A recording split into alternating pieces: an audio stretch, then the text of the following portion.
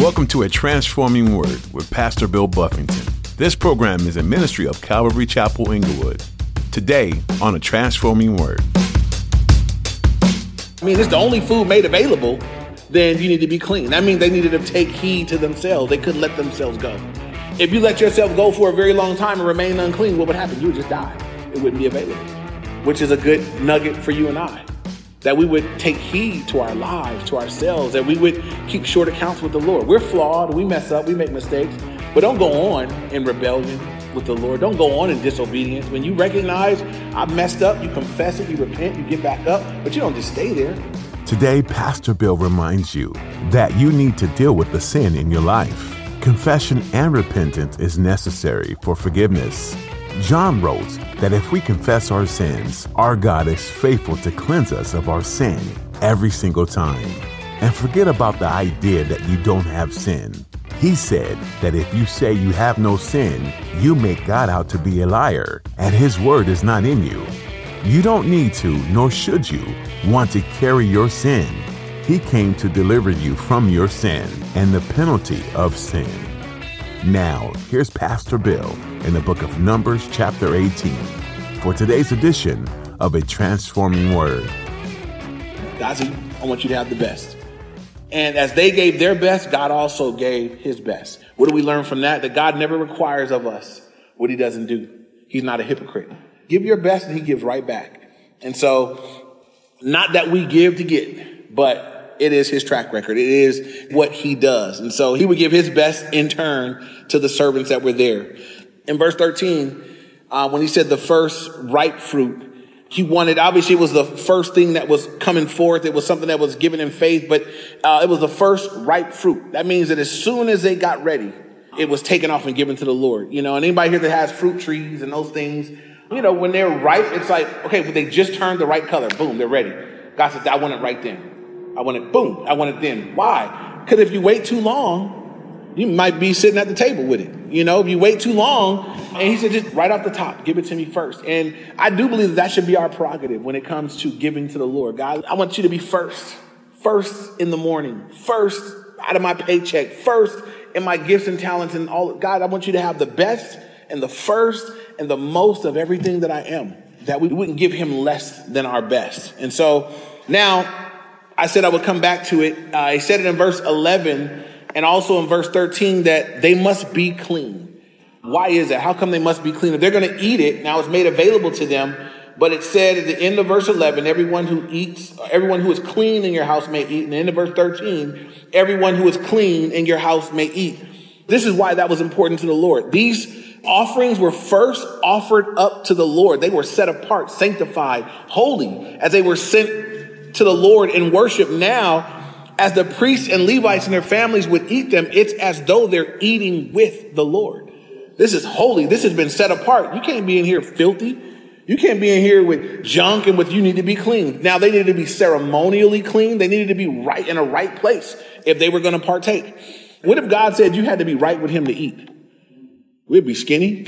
We'd be a lot thinner, you know. But he said for you guys to partake of this is holy. And it's set apart by me. And it's the only food made available, then you need to be clean. That means they needed to take heed to themselves. They couldn't let themselves go. If you let yourself go for a very long time and remain unclean, what would happen? You would just die. It wouldn't be available, which is a good nugget for you and I. That we would take heed to our lives, to ourselves, that we would keep short accounts with the Lord. We're flawed. We mess up. We make mistakes. But don't go on in rebellion with the Lord. Don't go on in disobedience. When you recognize I messed up, you confess it, you repent, you get back up, but you don't just stay there, right? They couldn't stay in that kind of a state. They had to get it dealt with, or they wouldn't be eating this holy meal in the tabernacle with the Lord. And so I believe the same is true, that God has always had and still has a high standard for those that would serve him. And a couple verses, if you want to write them down in your notes, in Psalm 24, verses 1 through 6, specifically, I like the part where God says, who's going to ascend into the hill of the Lord, or who may stand in his holy place? He who has clean hands and a pure heart, who has not lifted up his soul to an idol, nor sworn deceitfully, he shall receive blessing from the Lord and righteousness from the God of his salvation. God says, who's going to ascend him? Who's going to come close? Those who have clean hands and a pure heart.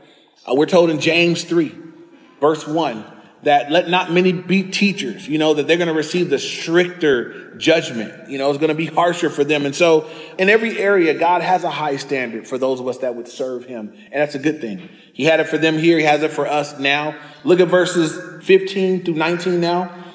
It says, everything that first opens the womb of all flesh, which they bring to the Lord, whether man or beast, shall be yours. Nevertheless, the firstborn of man you shall surely redeem, and the firstborn of unclean animals you shall redeem. And those redeemed of the devoted things you shall redeem when 1 month old, according to your valuation, for 5 shekels of silver, according to the shekel of the sanctuary, which is 20 gerahs. Verse 17, but the firstborn of a cow, the firstborn of a sheep, or the firstborn of a goat, you shall not redeem. They are holy. You shall sprinkle their blood on the altar and burn their fat as an offering made by fire for a sweet aroma to the Lord. And their flesh shall be yours, just as the wave breast and the right thigh are yours. All the heave offerings of the holy things which the children of Israel have offered to the Lord, I have given to you and your sons and daughters with you as an ordinance forever. It is a covenant of salt forever before the Lord with you and your descendants with you. And so here in this chunk, God is letting them know what the different animals that are going to be sacrificed. And we looked in Leviticus, for you guys that were with us through that study, we looked at all the specific offerings. Here, God is saying the different animals that would be offered up. And I want you to just think about it. In their culture, in their time, a cow, a goat, these are large and they're worth a lot. They had functions. They were how you made money. And God said, look, when you have a fresh litter of cows, the best one, I want that one. That one you're going to bring to me. And we saw she was pregnant. We've been waiting on it. And now we have the best. We're going to bring the best one and give it to the Lord. It was their privilege to be able to worship the Lord in this way. He had provided it for them that they might worship him with it. And so they were to bring these things. And again, in turn, God would make them available to Aaron, the priest, the Levites, and all their families. Now in verse 16, we note that it said the firstborn of everything that opens the womb, that also includes your children. Just so we know that God's not into human sacrifice. God said for the firstborn that exits the womb, God says you redeem him. You don't offer a child to the Lord, the sacrifice. You redeem him with the animal, or you redeem him with the shekel, and you give an offering to the Lord for the child that was born. So just to clarify that for anybody, that God's never been into any form of human sacrifice ever. And the one time he did tell a man to kill his son, he also told him to stop before he did it. And he was making a point. So God's not into human sacrifice. He didn't allow that. But the firstborn of a cow, a sheep, a goat was to be sanctified, set apart for the Lord. The blood was sprinkled on the altar. And then it said this, that it goes up to the Lord. In verse 17, it says, and when they burn their fat as an offering made by fire for a sweet aroma to the Lord. And once again, I realize that the same smells we smell. This is what I think is really cool, right? Like I can't live back here, but I know what fat on the grill smells like. I know when we have a holiday, we just had, wasn't a holiday, but Super Bowl is kind of a holiday. When you walk outside, you smell, people got the barbecues going, you smell them. And if you got a rack of fat ribs and some whatever, when you put the heat to the fat, it goes up in the air and it smells all right. And so God says, here for me, this is a sweet smelling aroma. But why? Is it a sweet aroma to the Lord like it is to us, that it just smells good because your mouth is watering like good food is cooking? I believe that with the Lord, it's a sweet aroma because it's worship. Look, people have sacrificed their best to me, and now it's being offered to me, and that is sweet to me. In the New Testament, if you're writing notes, you can write down Ephesians 5, verses 1 and 2, and I'll read them to you right now. God says this, Ephesians 5, 1 and 2, be imitators of God as dear children and walk in love, as Christ also has loved us and given himself for us, an offering and a sacrifice to God for a sweet smelling aroma. I want you to pay attention to that. God says here, you guys be imitators of God like children. Anybody got kids that like to copycat one another, copycat their older brother and sister, and annoy one another? God says, you be imitators of God like dear, the same way little kids just copy. Just do the same. God said, you be like that. Follow me like that. Copycat me like that. And then he says this, and walk in love. And in the same way we look here in this offering to God, God said, just sweet to it blesses me. When we walk in love, blesses the Lord. He did it. He said, do it like I did it for you guys. God said, I want you to walk in love like I gave you the example, right? So when you and me consider, what's the example of Christ's love? It's two things. Christ's love was sacrificial. He gave everything, gave himself to death, but it was also unconditional. You didn't have to earn it. You didn't have to be worthy of it. And God says, man, you know what smells good to me? When you guys love each other like that, blesses me. And just an encouragement that us, people of God, members of the body of Christ, that we walk in love with one another. In the same way here that this sacrifice and this offering blesses the Lord, it also blesses him when we walk in love toward one another. And it grieves the Lord when we don't. You know, when we're mad at each other, treating each other bad. It's just like seeing your kids fight. Nobody wants to see their kids fight. You know, no parent, no good parent enjoy seeing their kids bicker and fight. You know, it kind of grieves, it bothers you, you know. You want them to love each other and be all kind and kumbaya, you know. Well, God looks down at us and says, man, I want y'all to be all kumbaya. Can y'all love each other? It blesses me when you do. So now back to Numbers in verse 18. Again, he said, the breast and the right thigh are yours. And like I mentioned before, these are the best pieces. Now I would point this out because this is going to go to the priests and the Levites and all their families. And there are people that think, you know what, if I completely sell out and just live for the Lord. There are people that they think that if I really just sold out and trusted God and gave him all of my life, I think God would leave me hanging. I think it would be difficult. I think life would end up being hard. I don't trust that it'll work out. That's why I'm not fully giving over myself to the Lord. I'm going to continue to do a little bit in my own strength and my own might. But I just want you to note that those here that were completely given over to the service and the work of the Lord, that God's taking care of them and he's given his best. That they haven't been left hanging. They haven't been forgotten. They've been taken care of. And the Lord has commanded. God said, look, I've commanded that you guys will be taken care of. And so just reminding us that God is faithful. And the last thing from that section, we got something interesting. I had to go look at what that meant. In the verse 19, it says, it is a covenant of salt forever before the Lord and with you and your descendants. And I was looking that up. What is a covenant of salt? And I found a few different explanations. The one that I'm sitting with is this. As you look at salt's got different purposes. We know from the New Testament, salt's a preservative. We know that it can preserve and it does all those things. But one other thing that's unique about salt is that it doesn't break down in heat. And so you oversalt your food, you can't cook it enough to get it out.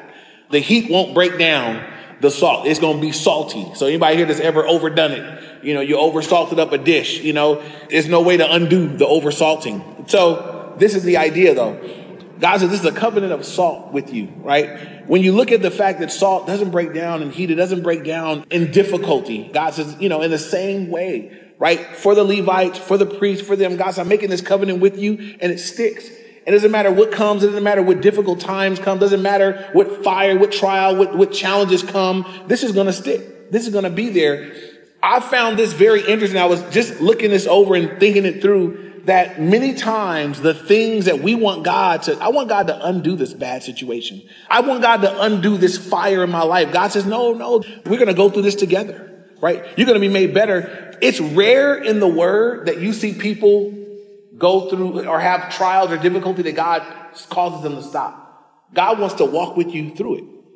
I want you to go through it with me. We're going to get through this. We're going to move through it. And so I wrote down several names of people just so you could consider this. Joseph, he had a long-term trial and God didn't stop the trial, but God was with him all the way through it. And it kept saying that. You read through that section of Genesis, and the Lord was with him. And God was with him in Potiphar's house. God was with him in the prison. And God was with him all the way through until he got him where he was going.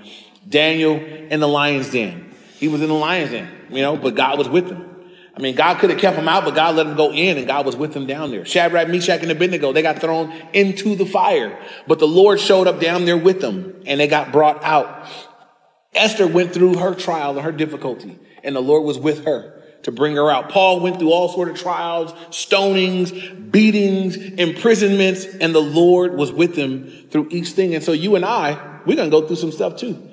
And there are people that feel like, well, if God really loved me, how come he's letting this happen?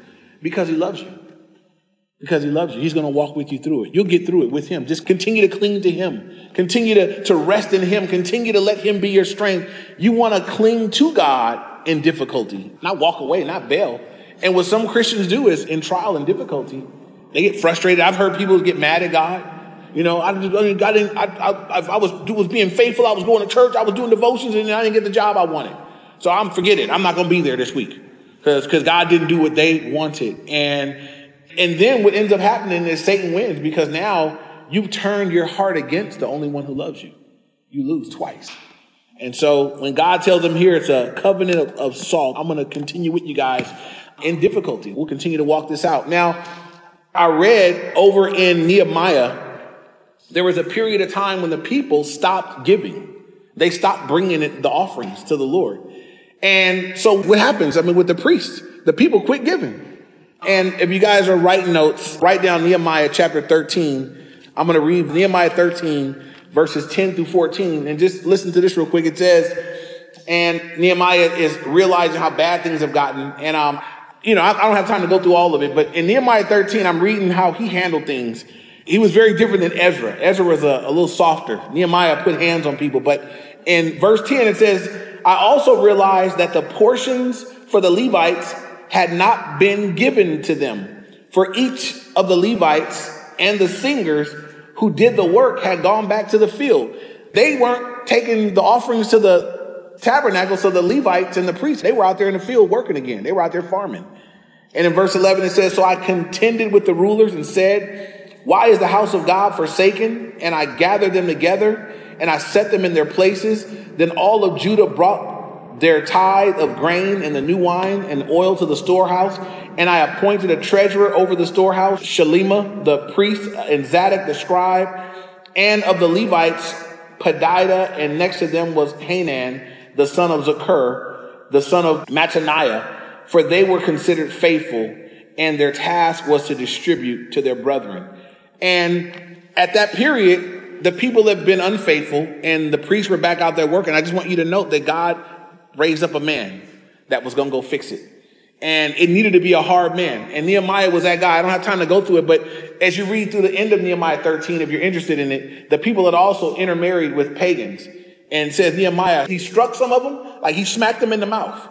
And it says that some of them, he plucked out their beard and he made them swear to God. He did. He made them swear by God that they wouldn't do it anymore. And I'm thinking like, man, if that's the kind of church discipline I want to do, just kidding. But the point was taken. It got dealt with. They got that stuff straightened out. But, I want just to point out for those priests at that time, they had a difficult time, but God raised up a man that got that thing back in order.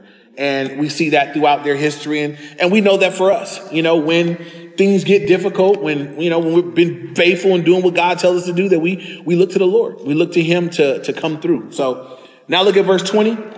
It says, then the Lord said to Aaron, you shall have no inheritance in their land, nor shall you have any portion among them. I am your portion and your inheritance among the children of Israel.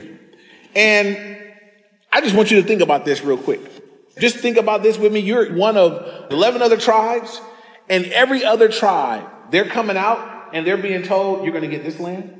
You're going to get that portion of land. You guys are getting that big fat chunk over there. And what land meant for them was a resource. Land meant that's how much land I have to raise animals, to have a family, to make a living, to support myself, so forth and so on.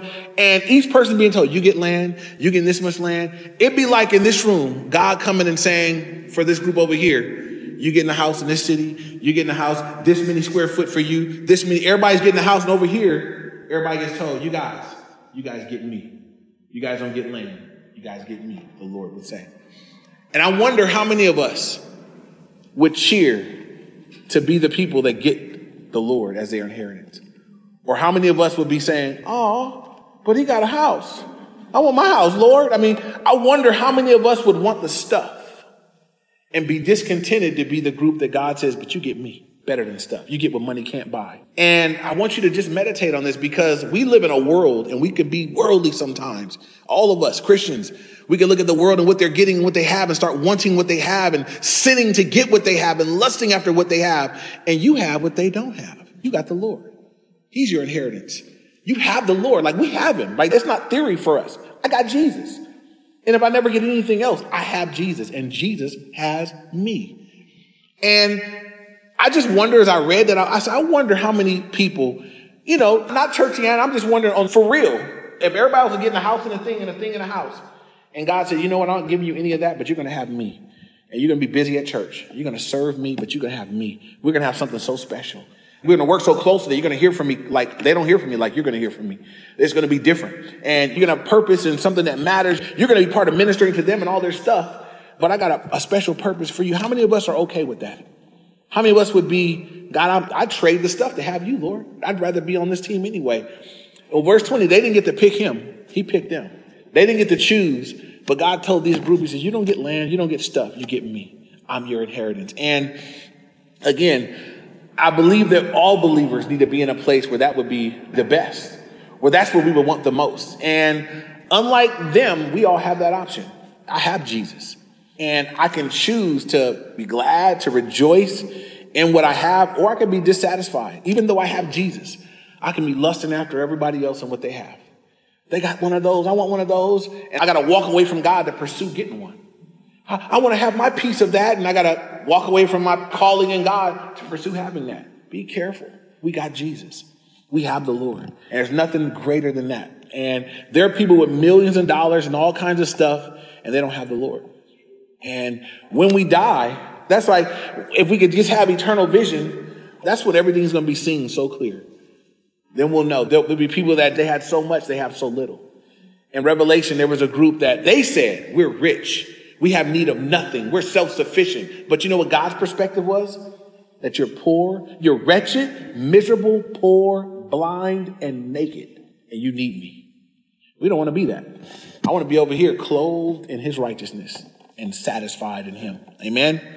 And so we need to all fight off the desire to have and to be like the world when God has made something so much greater available to us in him. Amen. Amen. Verse 21 now, 21 to 24, it says, behold, I have given the children of Levi all the tithes of Israel as an inheritance in return for the work which they perform, the work of the tabernacle of meeting. Hereafter the children of Israel shall not come near the tabernacle of meeting, lest they bear sin and die. But the Levites shall perform the work of the tabernacle of meeting, and they shall bear their iniquity. It shall be a statute forever throughout your generations that among the children of Israel they shall have no inheritance. Verse 24, for the tithes of the children of Israel, which they offer up as a heave offering to the Lord, I have given them to the Levites as an inheritance. Therefore, I have said to them, among the children of Israel, they shall have no inheritance. And God is just kind of nailing this point home. He said it 3 different times. I told them they have no inheritance. They have no inheritance. They have no inheritance because they have me. And it's far greater.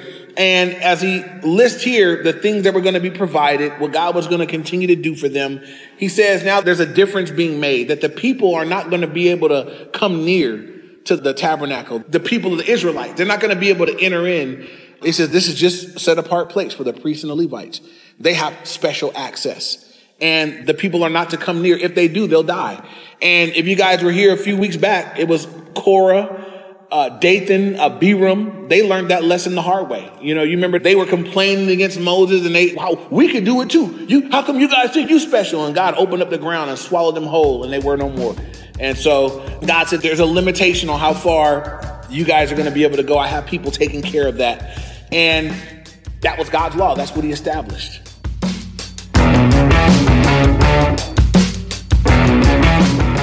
You've been listening to another edition of A Transforming Word with Pastor Bill Buffington of Calvary Chapel, Inglewood. Thanks for tuning in. The book of Numbers, well, it has a lot of numbers, but there's much more in this book than that. During their long, drawn-out journey, the Israelites' faith in God is tested. In return, these wayward people test God's patience towards them, but God remains faithful and true in looking out for his chosen people.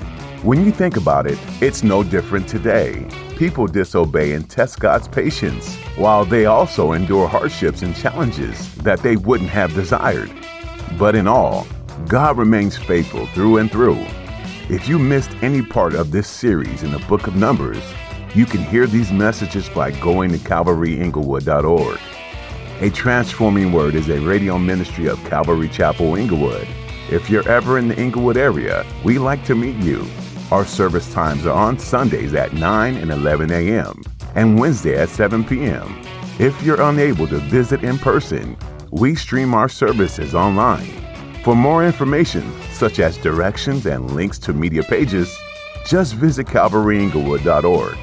Again, that website is CalvaryInglewood.org. Thanks for tuning in today to A Transforming Word.